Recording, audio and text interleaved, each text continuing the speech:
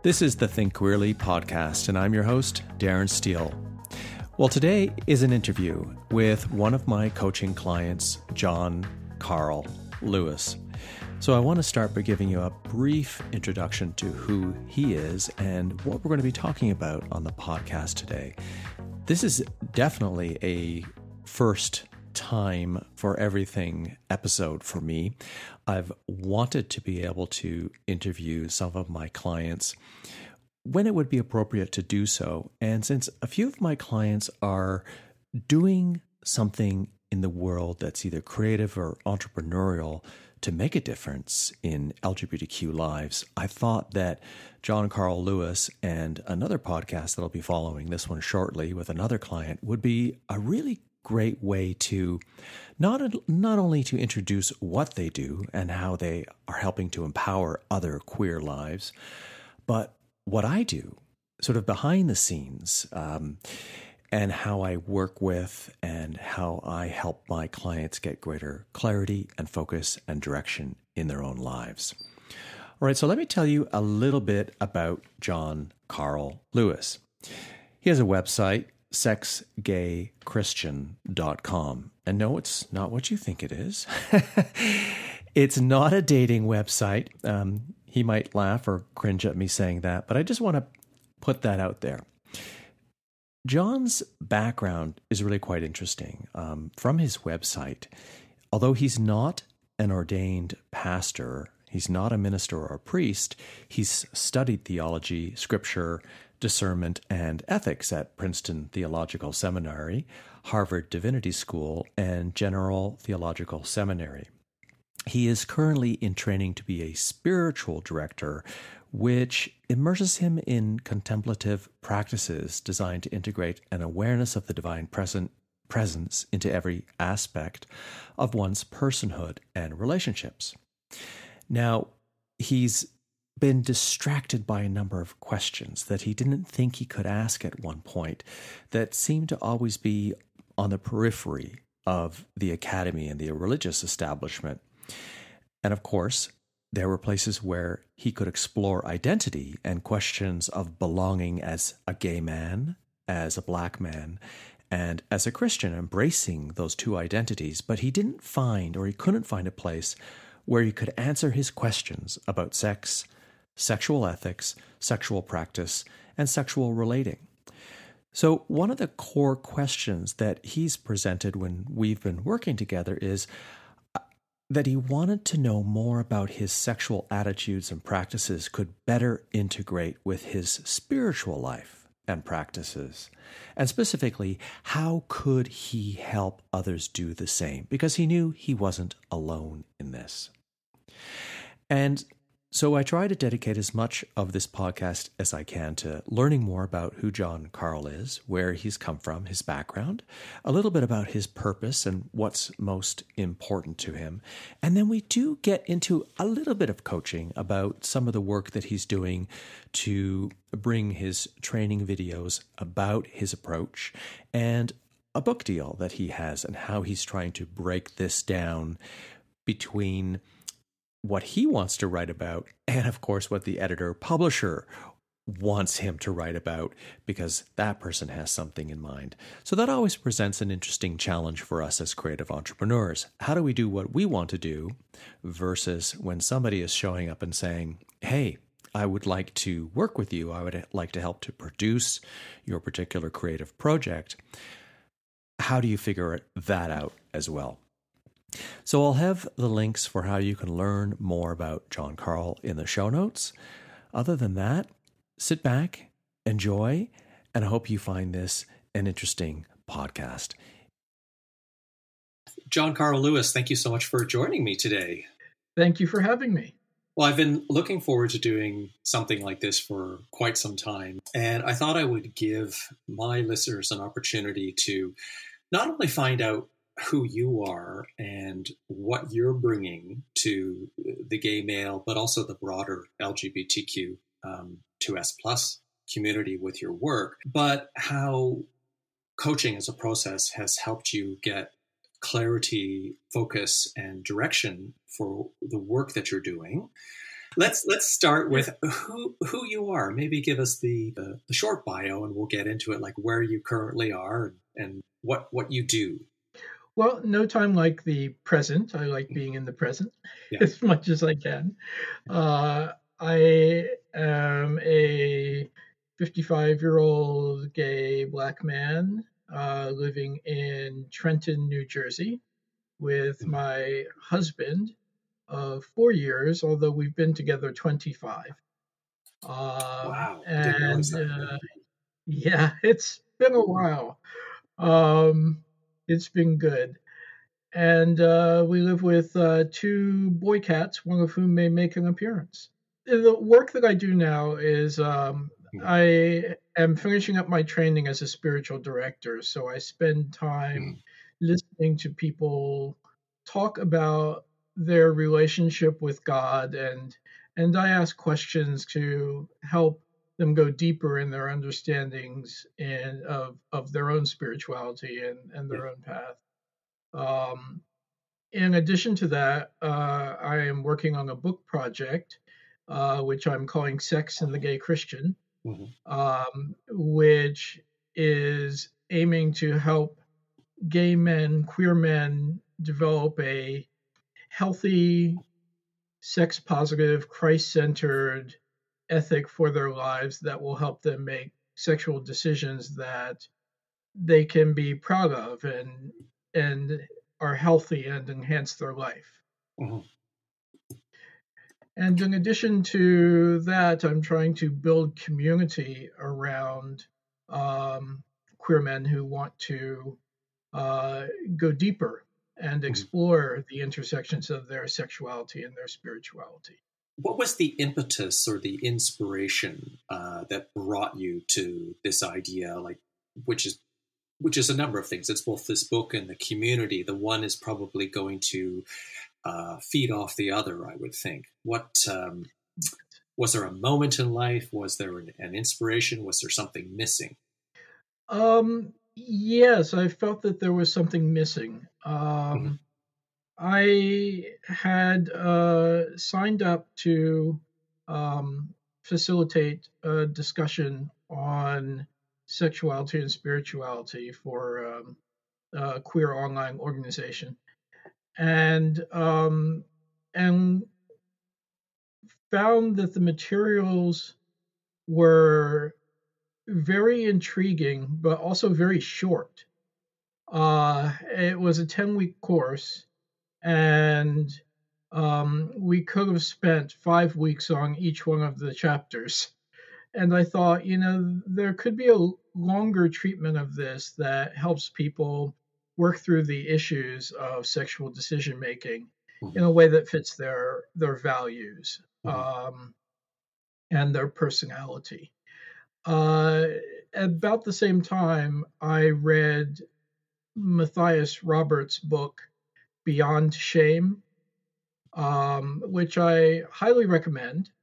Um, Not only does it name the problem of shame that so many queer Americans I know carry because of our puritanical base, um, but he also gives some tips on how to live with shame.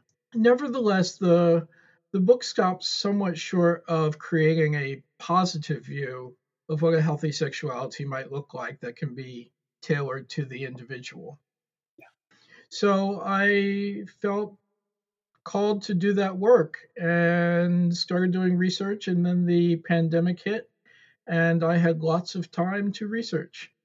So you said something was missing, and this was the course you were taking. And you've talked a little bit about why this is important, but maybe if you feel like getting a little personal, why is what you're doing important to you? This is personally, viscerally important because um, I came of age. I came out in 1987, 1988, at the height of the AIDS epidemic pandemic. HIV was a death sentence then. All of my expectations about emerging into a loving, accepting community were somewhat dashed by the fact that people were walking around emotionally wounded and traumatized by the fact that their friends were dying.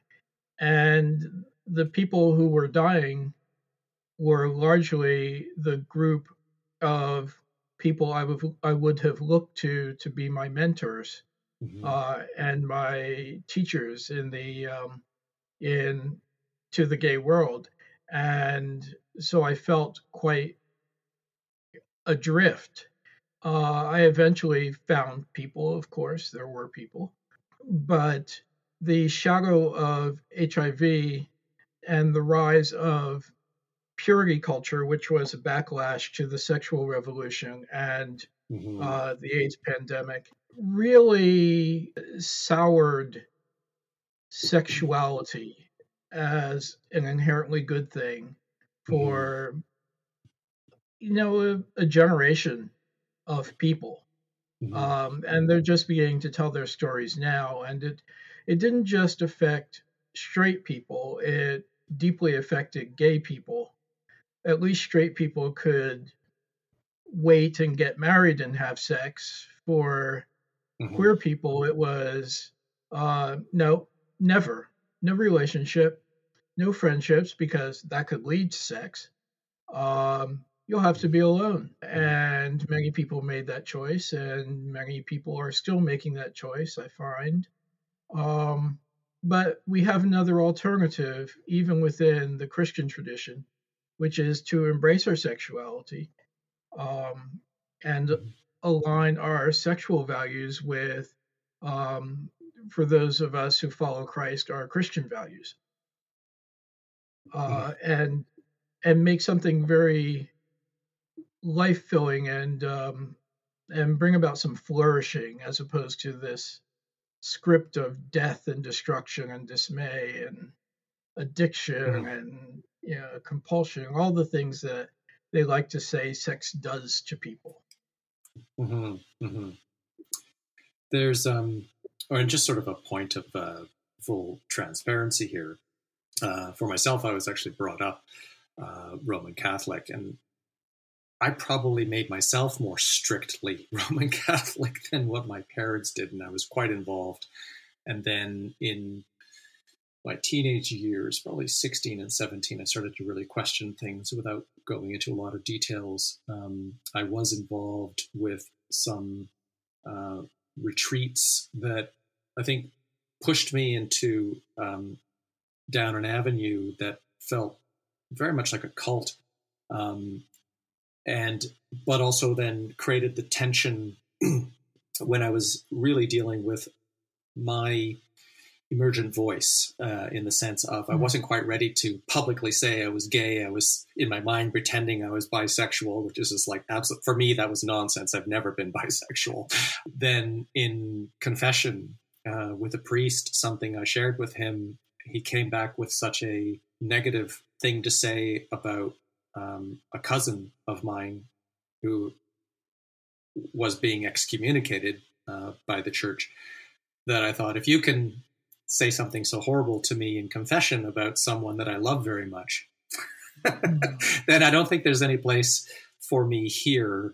Even though that was a human being, it just showed to me a great problem. And then I moved from agnosticism to what I would call atheism, to where I'm at now. I don't stand in atheism as an ideology.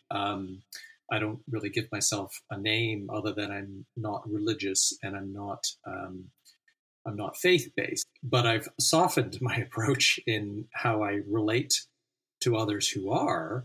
But with that long bit of transparency, what I'm interested in you being able to share with me and the listeners is, when you say Christian tradition and followers of Christ, there's a lot of possible names for different types of religions. How do you describe your belief system then? I have had many years of reading the Bible, but I have also had a number of years of seminary training.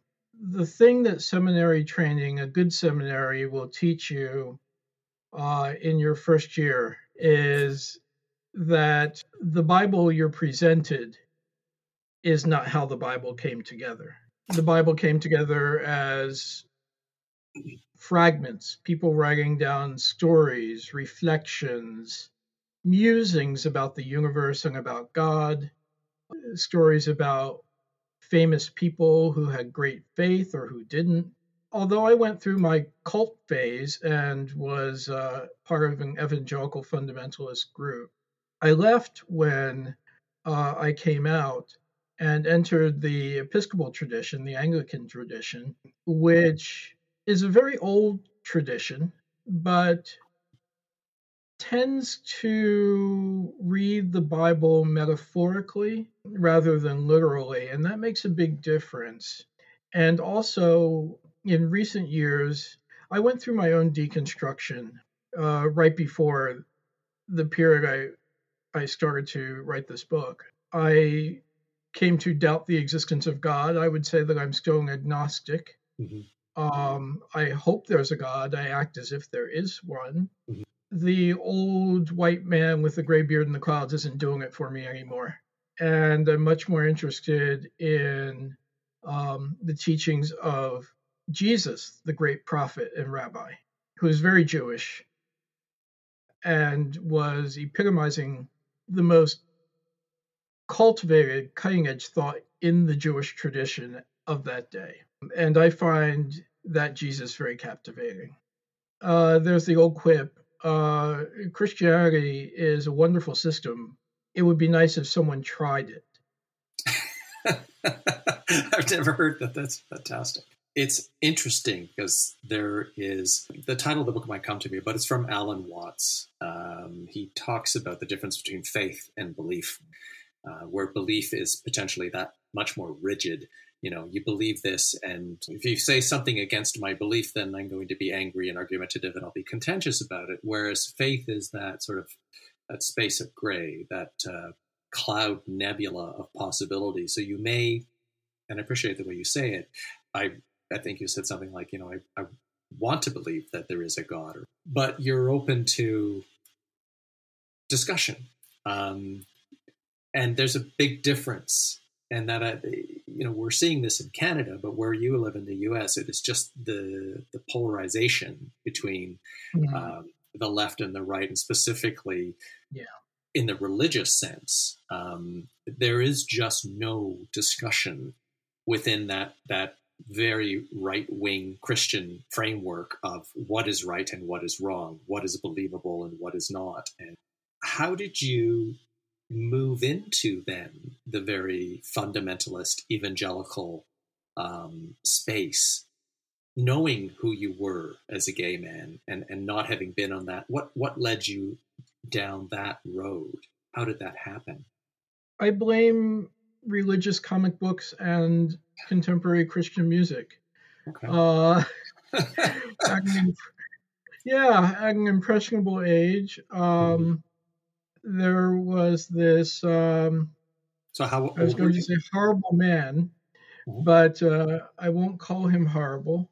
His cartoons were truly horrible, and painted a picture of the agonies of hell, and painted hell as a consequence for listening to rock music, being gay, premarital sex, abortion. These were all things that were going to send you to a very graphically depicted hell.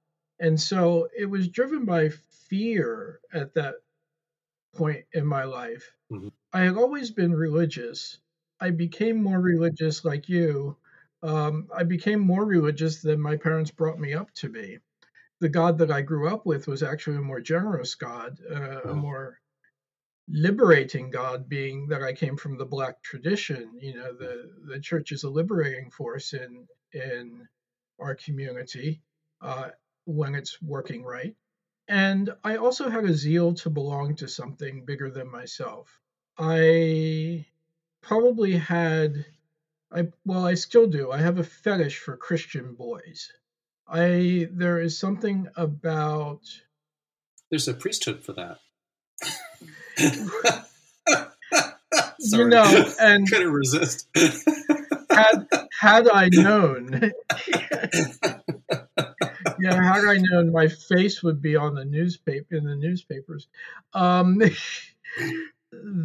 When I got into college, the genders were somewhat segregated, so I got to be with all the boys, which just suited me fine.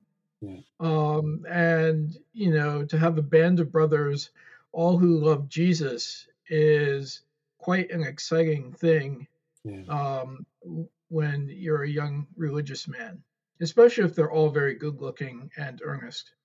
Well, it's funny, it's purely anecdotal, as is often the case. You said something interesting, a zeal to belong to something bigger than myself. And when we're younger, adolescents into, say, early 20s, and we're still really forming connections along the lines of acceptance, connection, and care from a neuroscience perspective, that's your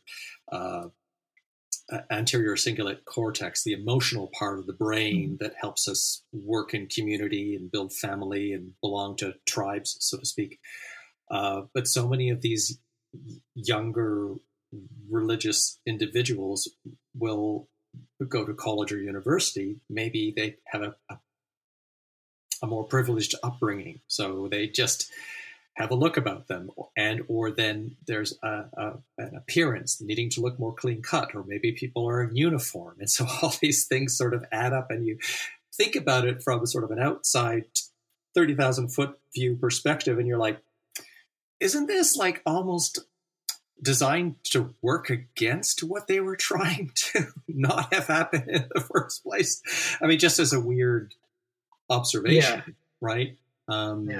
And so this fear of mixing the genders and the sexes only creates its own set of problems. It does, and I would like to say that is only a fundamentalist fear, but it's not. As an Episcopal youth leader, I didn't really promote this, but boys were blue and girls were pink, and no purpling was allowed, which there's all sorts of things wrong with that in terms of expansive gender identities, and but it was a negative anti-sex message akin to that of the fundamentalists, with no real positive encouragement to think outside of that box, to move in another direction.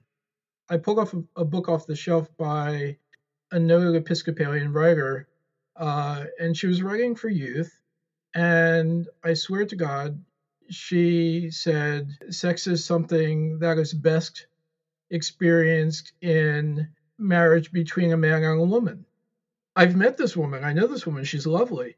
That not thinking outside of the heteronormative box lies at the root of all of this backlash against gender expressiveness and sexual expressiveness.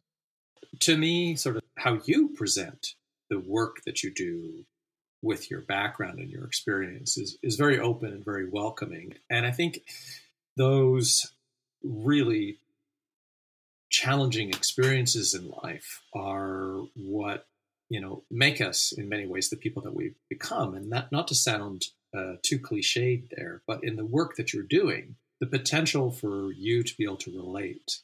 And if your preferred clientele is generally gay men, but even broader than that, who have that experience. And I know so many gay men struggle with religion. I certainly did. And I, over the years made my own form of peace with it. Although I think in many ways we all come back to what we might call a spirituality. And, at the beginning of this year, I interviewed my cousin, Kelly Walker, who's a former Dominican priest. And you might really enjoy that podcast. I've had such a close friendship with him since about being 13 years old, and you and I are the same age at 55. Wow. And just seeing him reflect on the person that he is now, as an out gay man with his partner for the last, I guess, close to 20 years as well. And his reflections on how he's changed his approach to God and what he believes in. And in my work, reading the Tao Te Ching, looking at how to create a potential universal morality that all sides could sort of agree to is a challenge that I don't think I would have ever undertaken if it weren't for my own life experience in this way. And I think that's sort of what sometimes attracts people to me for this work that I do.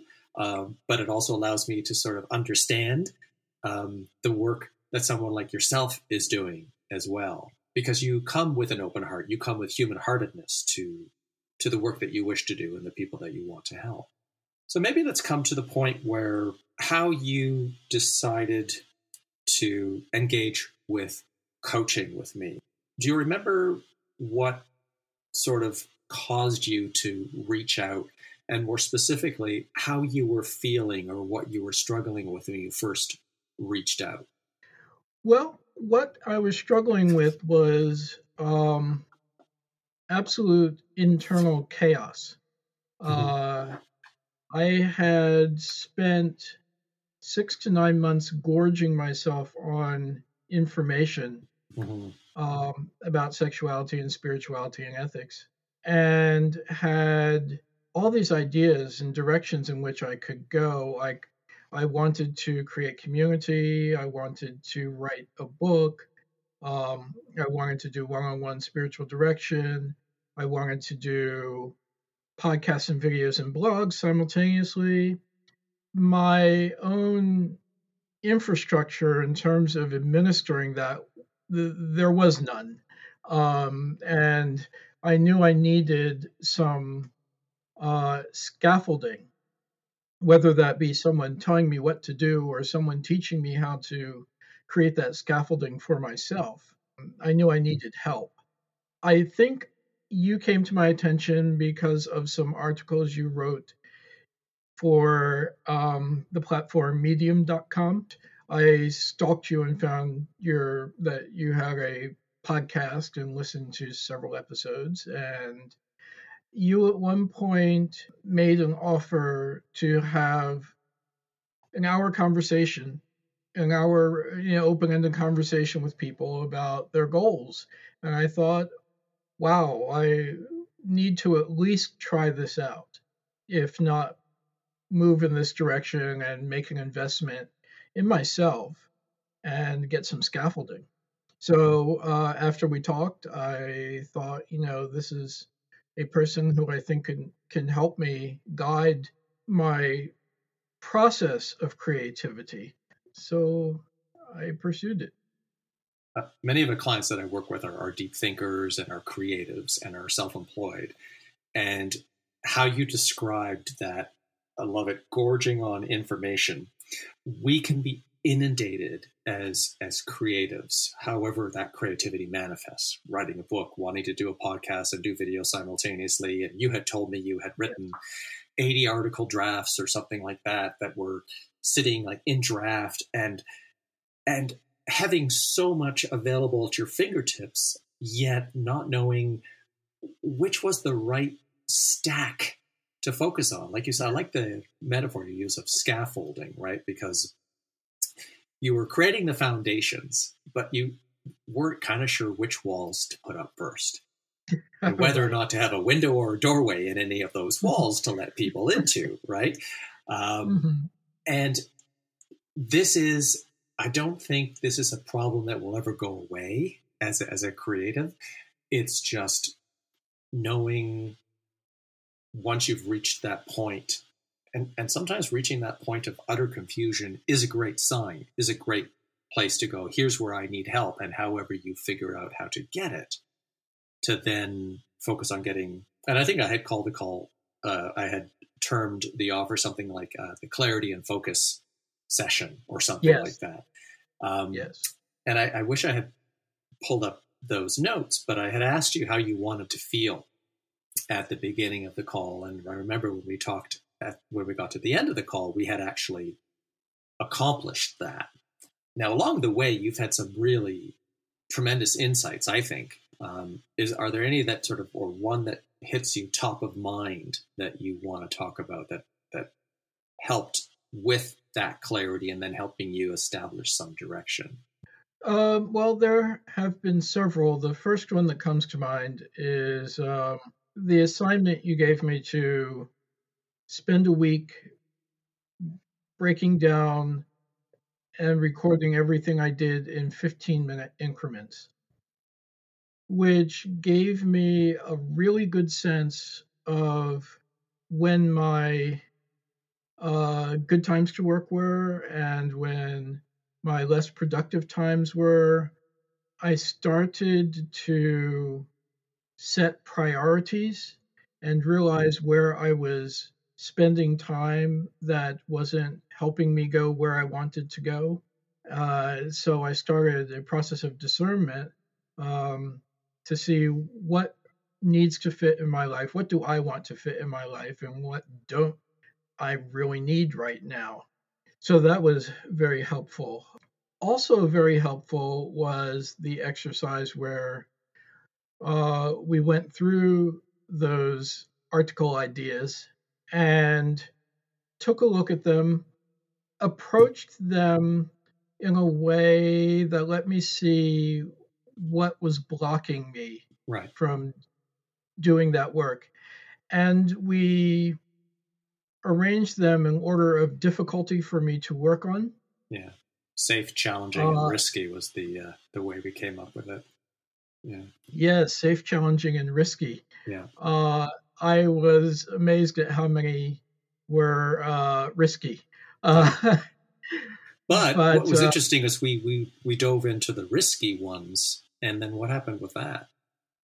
Well, when we dove into the risky ones, you helped me develop a strategy for thinking about these emotional issues for me, take a look at the emotions behind it, and figure out how to break that down into pieces that I could do something with.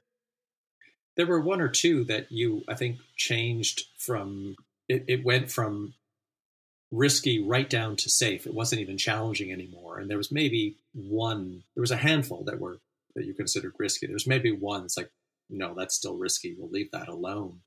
But it was such an interesting thing to observe as a coach, as we sort of like walked it back, like you said, broke it down into pieces. And besides going from, say, risky to a safe topic, and just to be clear, these were either article topics or videos that you could prepare for your website to help build the community that you talked about earlier. What was the biggest learning out of moving from risky to either just challenging or safe?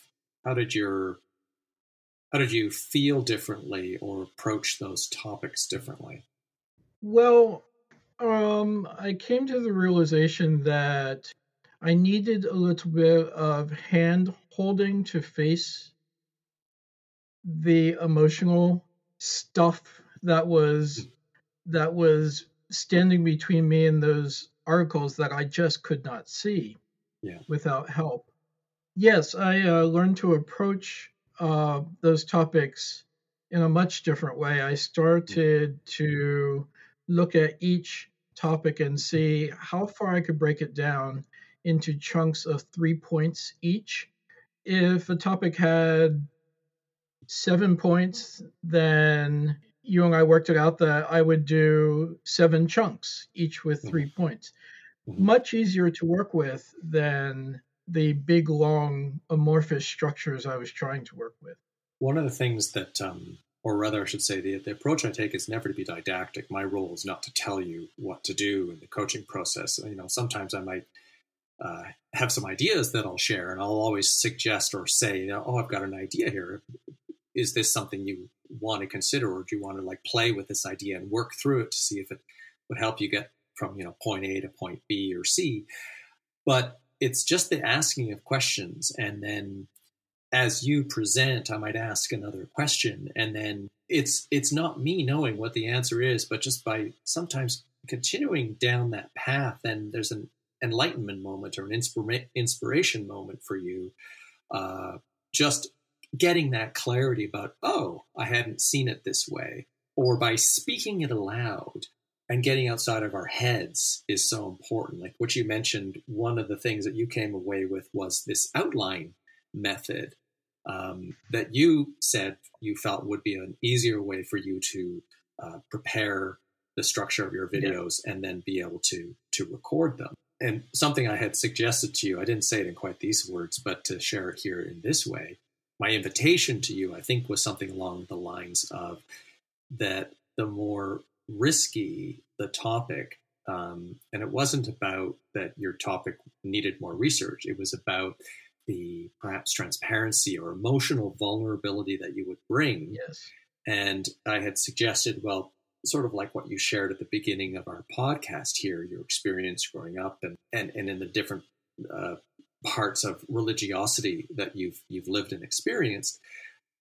The more that is worn on your sleeve, or that becomes part of your narrative, the more connection you will make with people who will think and feel, I've had that exact experience. That's exactly what I felt. Yet that's scary for us because you're like, oh, what if somebody's going to say something bad about me, or I'm going to feel embarrassed, right? Yes, absolutely. And it is the way we expand our comfort zone is by like leaning, I think, further back out of it. So we're at that tipping point where we feel a lack of balance, where we feel a lack of security. If we go too far, then you lose your footing, right? Mm-hmm. And then you'll clam up. If you just push a little bit, and or if you look at what is causing you stress, or is fearful, or is challenging, and break it down like we did, you might realize that A, it's still too much of a risk, or B, wow, it's much less of a risk than I thought now that I broke it down and I see the valuable things that I could bring to the table. Well, you had mentioned that I had given you the homework to record in 15-minute increments what you were doing in your day, and maybe to note how you were feeling, or emotional state, or the kind of work you were doing. Like, were you being creative? Were you doing something task related? The reason I asked you to do that is because you had presented, I just get up and I sort of will do whatever I sort of feel like doing. And I had asked you some sort of challenging, provocative question like, so is that getting you to where you want to go? Is that helping you accomplish what you want to accomplish? And without saying, well, John Carl, you need to do this and you need to have a calendar. I mean, you had also mentioned you were trying different apps. And I didn't say they were bad or wrong, but what I asked you was like, do you know how you're spending your time? And we had looked at determining like the night before what might be your most important task the next day. And you realized for yourself, it's better for me to do these in the morning. And this is the important thing, is figuring out, once you get somewhere with a strategy, how it best suits your own life. So let's talk about, you had emailed me this morning saying you're trying some of these things, but you recognize that they're still odd and awkward. Yes. And maybe tell us a little bit more about that. In an effort to not have my days be an amorphous blob, I decided to institute 2 habits. One habit was to write 200 words every morning at 9 a.m. with some sound and visual and olfactory cues. And my second habit was going to be to stop at 3:30 in the afternoon and determine what 3 things I wanted to do the next day. I found both of those somewhat difficult to do, but I have been showing up at those times anyway, and I realized that I am in no state to write anything coherent at 9 a.m. So I'm not going to expect myself to produce Pulitzer quality prose at 9 a.m. I kept 9 a.m. for journaling, which is a good way for me to start my day, getting in touch with my emotions and getting all that stuff out that stands between me and writing. And at 10:30 now, I write much better stuff uh, for a half hour, and more than that. It's just a beginning place. Um, so I'm still getting used to these habits, but I was surprised to find that I had time in my schedule to be consistent about these things. And the more I'm consistent, the less buffeted I feel by my own emotions, by poor scheduling. I'm not scheduling anything for my peak times, and I'm not pushing myself past the time when my brain starts to shut off. So there's been there I can see the seeds of a lovely generative ritual routine growing, Mm-hmm. and my creativity is responding to that. Oh, good. And this has only been maybe about, I guess, 3 weeks or so, right? That you've done the analysis of the week, the 15-minute increments, then implemented some of these practices. Yeah, right. It's been 3 weeks. Yeah. Mm-hmm.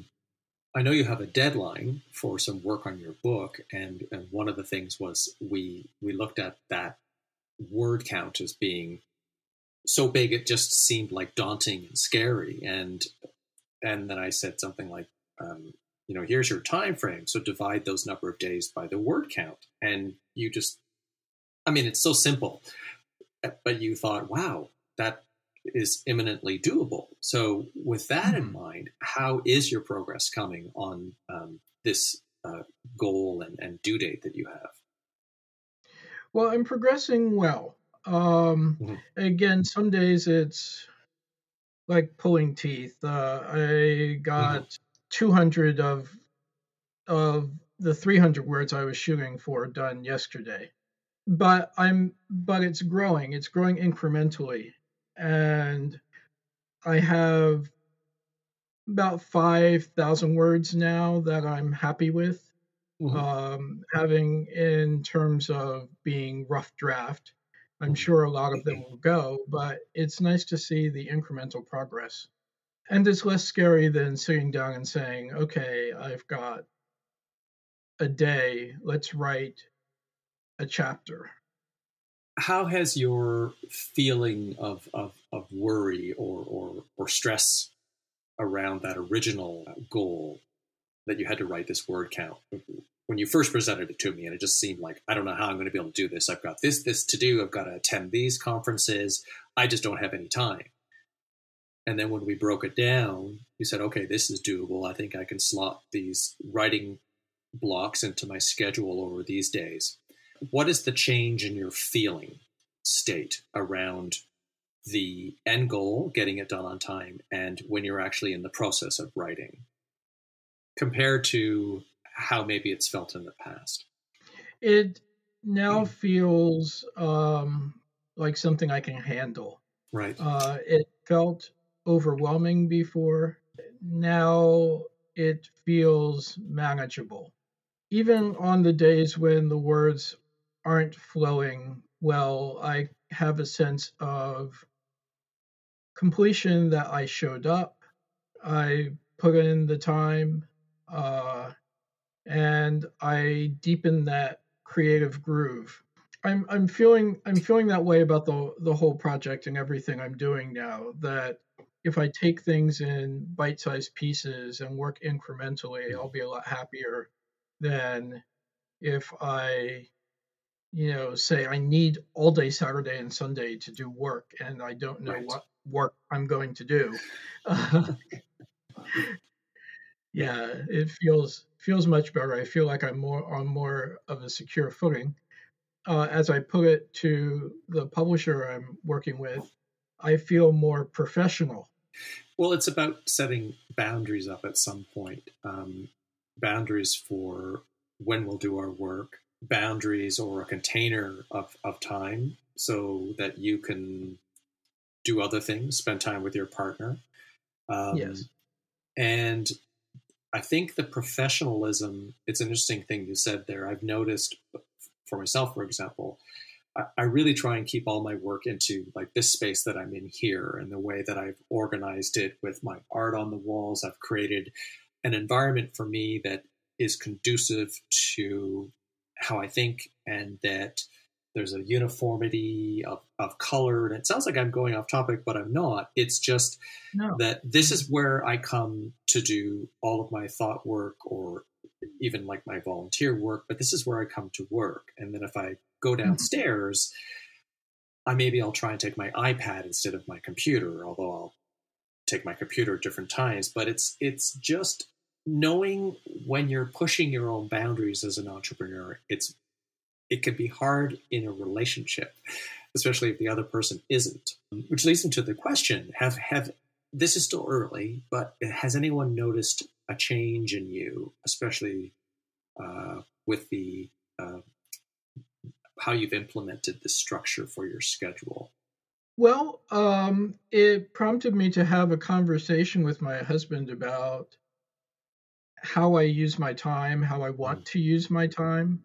And there has been a shift in my sense of I am now being mindful of times when I need to be available for him, and what times I need to reserve for myself. And putting some discipline around how much I work frees me up to be disciplined about leaving time for my husband and I to do things like we just drove around for an hour and a half yesterday evening, and that would have driven me nuts a week ago because I would have felt like this is time I'm wasting. I need to be home doing something. Right.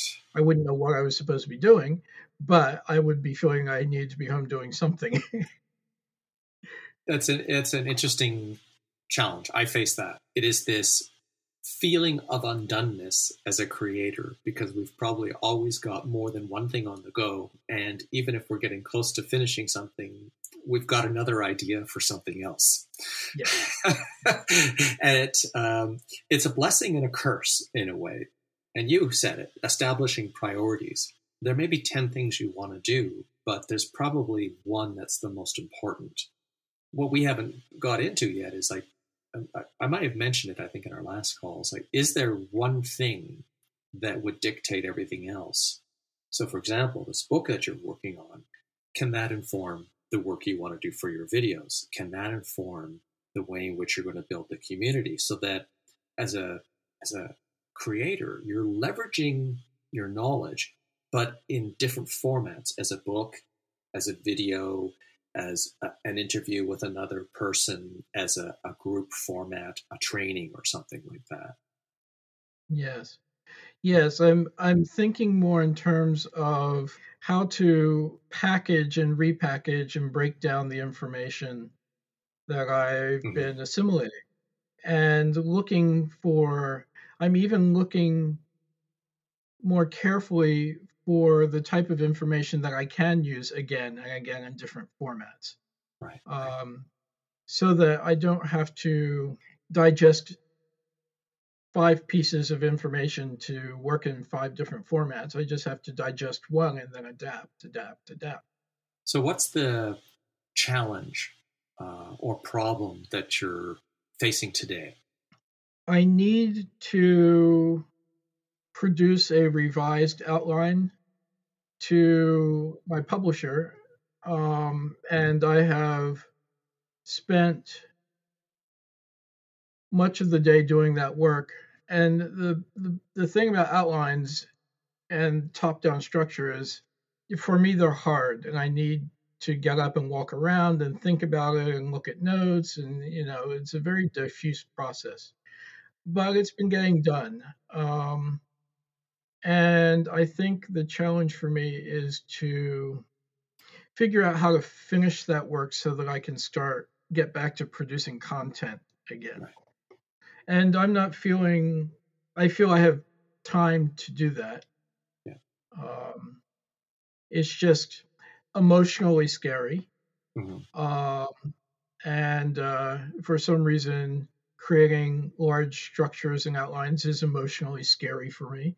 Uh, What's scary about it?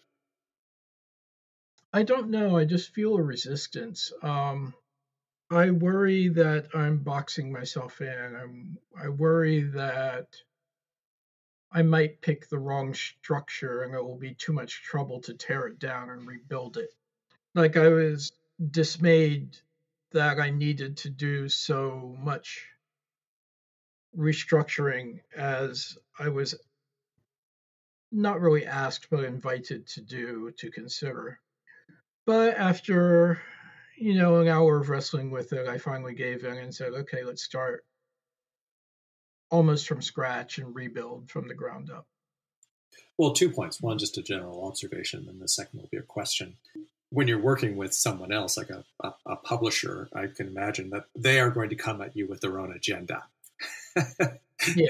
So if you were self-publishing, you could do the outline in whatever way you wanted and produce the book in whatever way you wanted, right? When the publisher presented the invitation to rejig the outline, what was the dominant emotional response or reaction on your end? There was a fair amount of fear because basically I had set up a 7-part structure and she wanted 3 of the parts, which was okay by me. She told me which 3, which was useful. Yes. But now I'm also faced with the task of how to expand those 3 parts to, what will be a substantial. Well, and again, we're not working on a huge book, but we're something substantial enough that it won't be a pamphlet. Well, given how you first created the 7-part outline or whatever language you use to describe that, how would you use that same approach with the 3 that she said she would like to work with? Well, I'm glad you asked that question because it suddenly occurs to me that I need to do the same thing that we had talked about doing with the videos. I need to break it down into chunks of 3 points each. What 3 points do I want to make on this topic? If there are more than 3 points, then I think about breaking it up into a couple of different topics. That will be useful. It's good to remember. It's good to have a reminder to think in those terms. Yeah. When you're at this point, where you are right now, the publisher, the editor has said, out of these 7, I want these 3. Expand them more, come back to me. You'd already mentioned sometimes going out for walks, getting clarity. What sort of free-form, creative, non-decisive brainstorming have you tried in the past? I used to do some graphic design, and so working in something visual keeps my hands busy so that my mind is free to sort of ruminate and come up with ideas. I did a little bit of that this morning when trying to get my footing. This morning I was quite upset over the latest killing of an innocent person. So I made a very simple tombstone image, black square with the person's name on it, and posted it to Instagram, Facebook, and Twitter.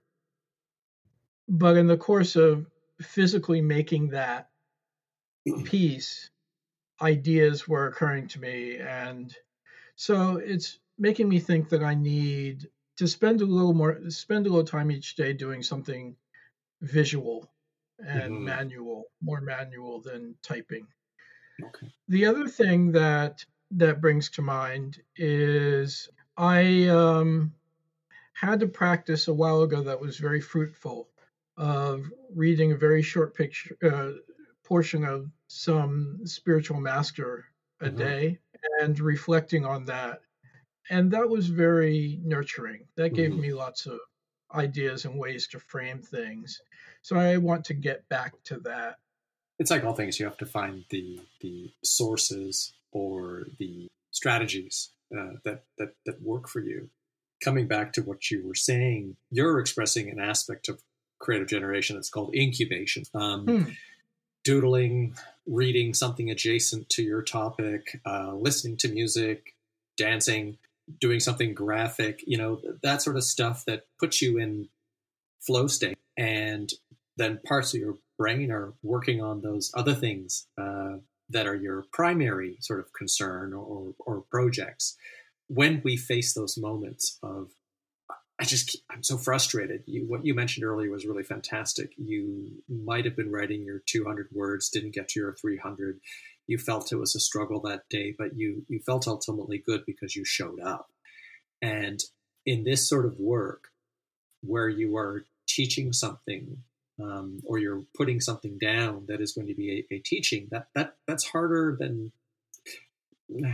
it's not harder as in better. It's different than just say telling a story, which will have its own problems, right? But it requires thought for you to then take what you know and to impart it in your own way. But I want to just come back to the three core topics of the outline, and to get from incubation into those topics, you've also got your 80 draft articles that you had told me about. What resources do you have at your disposal that would bring you right into the thick of topic 1, topic 2, topic 3 of this outline that you could just put down bullet points or headers and subheaders to then feel like, wow, I've got something substantive here from these 3 topics out of the original 7? I think that I need to take a look at that list of articles and the script, the breakdowns for the video series that I came up with after looking at them, and find out, first of all, which of the 3 topics they're applicable to. And then once I may need to do this with Post-it notes. But after I get them sorted into the 3 different parts, 1, 2, 3, then I can go in and sort of organize them a little better and break them down. How does this shift in the outline, or this change, this request to the change in the outline, how I'm trying to ask, I guess, is you had been working towards these 7 points. Of the 5 that, or sorry, of the 4 that were rejected, so to speak, is there something in there that can be slotted underneath or added to? Yes, definitely. They can be they can be easily absorbed. How are you feeling about this next challenge? Do you have the strategies or the tools to take this on for the next week? Yeah, I think I do. And it's good because you helped me come up with some ideas today that I can implement. Not today, but tomorrow. Yeah. I'm actually feeling somewhat eager to play with some of these strategies we've come up with. Specifically taking the articles and the video breakdowns and seeing where they fit in this new structure. Because then that'll give me at least something to, it's like putting paint on a canvas. Once the paint is there, you can move it around. Right now, my boxes are looking empty. Yeah. Well, moving things around, like you had said, maybe use Post-it notes. There's so many different ways. There's like mind mapping with software, or just like getting a really big piece of paper. I have like, I don't have anything nearby. I have a couple different sketchbooks that are larger than a normal piece of paper in case I just want to. Sometimes I just write with different colors. I find that kind of helpful because then I somehow have ideas in red and ideas in blue and ideas in green. And that just having those different colors gives a way to express the ideas with some order that may then be broken down later on, like get the ideas out, observe, refine, and then work on them later. I've even taken articles that I'm writing and then just printed them out and then cut the pages between the headers and then moved things around to realize, oh, actually, this goes better here. And then I'm kind of repeating myself here. And, there's so many different ways of literally, I like to think of it as we've got so many ideas, they're puzzle pieces. Yes. Yes. It's almost like a Rubik's Cube. We're trying to get that complete picture, but along the way, we're going to be shuffling things in so many different ways to get there. Well, I'd be interested to know just like one or two more questions here. So I had said to you, I wanted to do a coaching light touch on some things, but because we're doing the podcast, I wanted to help present you as well and what you do so that we can help promote some of the work that you're doing. Kind of a personal question. How would you describe how our coaching works together? So I'm not asking you about me per se. I'm asking you sort of like the process. How would you describe how the process works for you? I would say that it's like you hold up a mirror and help me see more clearly what's going on with myself. And then you help me sort of tease apart the different threads, to switch metaphors entirely, and untangle things, and just so I could lay everything out and see what it looks like, so then I can decide what to do. That gentle teasing out and unraveling of the knots is very freeing. You said the simplest thing, and I'm so glad you said it. Then I can decide what to do. Then I can decide what to do. It's something I've learned in the last couple of years, and I really appreciate. I think good coaching is about helping you, the client, make your own decisions. Yes. But we struggle with making our own best decisions sometimes when we have too much going on, or when we're stressed or under threat because of pressure or overwhelm. And what coaching can do is help bring you back, or it's like lending you my thinking brain in a sense, and creating that space. And I like the way you said, like turning the mirror. It's just open and meant to help you see all of your options and then choose what's best for you in a frame that builds upon your own strengths. Yes. Because if I were to have said to you, well, John, Carl, your scheduling is terrible and you really need to start booking things in your calendar, well, you probably never would have come back. Or you might have thought, well, yeah, I do need to put things in my calendar, but I don't want to. Yeah. That's the magic, I think, is finding out how you can do things, and that's why we want to be entrepreneurs, right? Yes. In part because we've got our own ideas, but also in part because we would like to work in a way that serves us best. Yes. Right.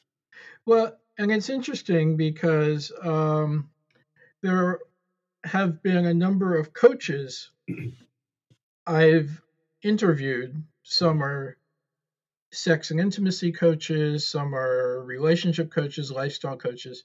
And one of the things I do like about your approach is that it's very gentle, but it's also very practical. I come away with things to do, things I can do that I feel comfortable with. And that really helps me be productive. Perfect. That's what we want. I love it. Well, how do you feel now? We've been working together for, I guess, about 3 months. about the future success of this passion project, this book. I know it's early. We can't, predict outcomes, but Right. what is your general feeling from a couple of months ago to now? Well, I feel like my passion project is real. It exists. It's meaningful. Just raising the issues is helping other people think through how they conduct their lives and what they want out of life.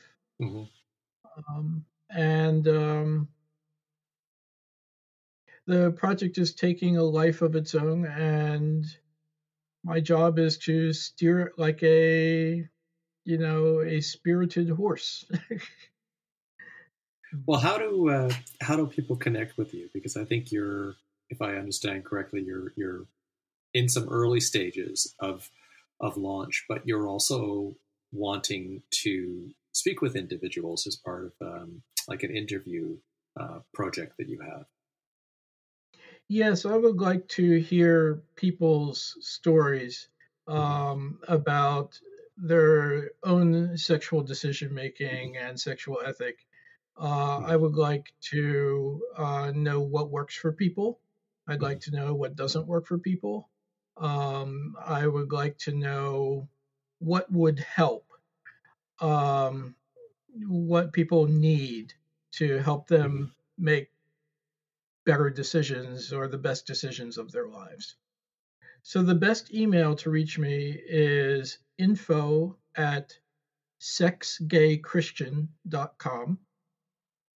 And you can check out some of the resources I've put together at my website, again, which is 3 words, sexgaychristian.com. And you can get in touch with me through the website or an email. Instagram, SexGayChristian, Twitter, SexGayChristian, and let's talk, because I'd love to hear your story. Wonderful. And you're fortunate that you were able to get the exact same name across the board for all your social media handles. I don't think anybody wants it. I realize that I may be in trouble with Instagram because I have the word sex in the title. TikTok blocked the name. There is an article or a video to be had just about being able to say the word sex, right? It's wow, we could just go on for another hour just talking about why that's so problematic, but we won't. Well, I'm going to need to interview you at some point. Wonderful. I'd love that. Because I actually believe you and separately, Taoism have a lot to offer people on a spiritual journey. Yeah. Yeah, well, you've shared a lot with us here, and I really appreciate you taking the time, telling us about what you're doing and where you've come from. And I think the work that you're doing really has the potential to help a lot of people. It is a topic that I think more often than not is addressed from the negative, the shame side of things, or is shunned or suppressed or argued about. So you may be in a unique position in coming at it from sort of a loving kindness, let's have a conversation about it sort of approach. So best of luck to how this grows, and I look forward to being able to help along the journey. I thank you so much for your help. Thank you, John.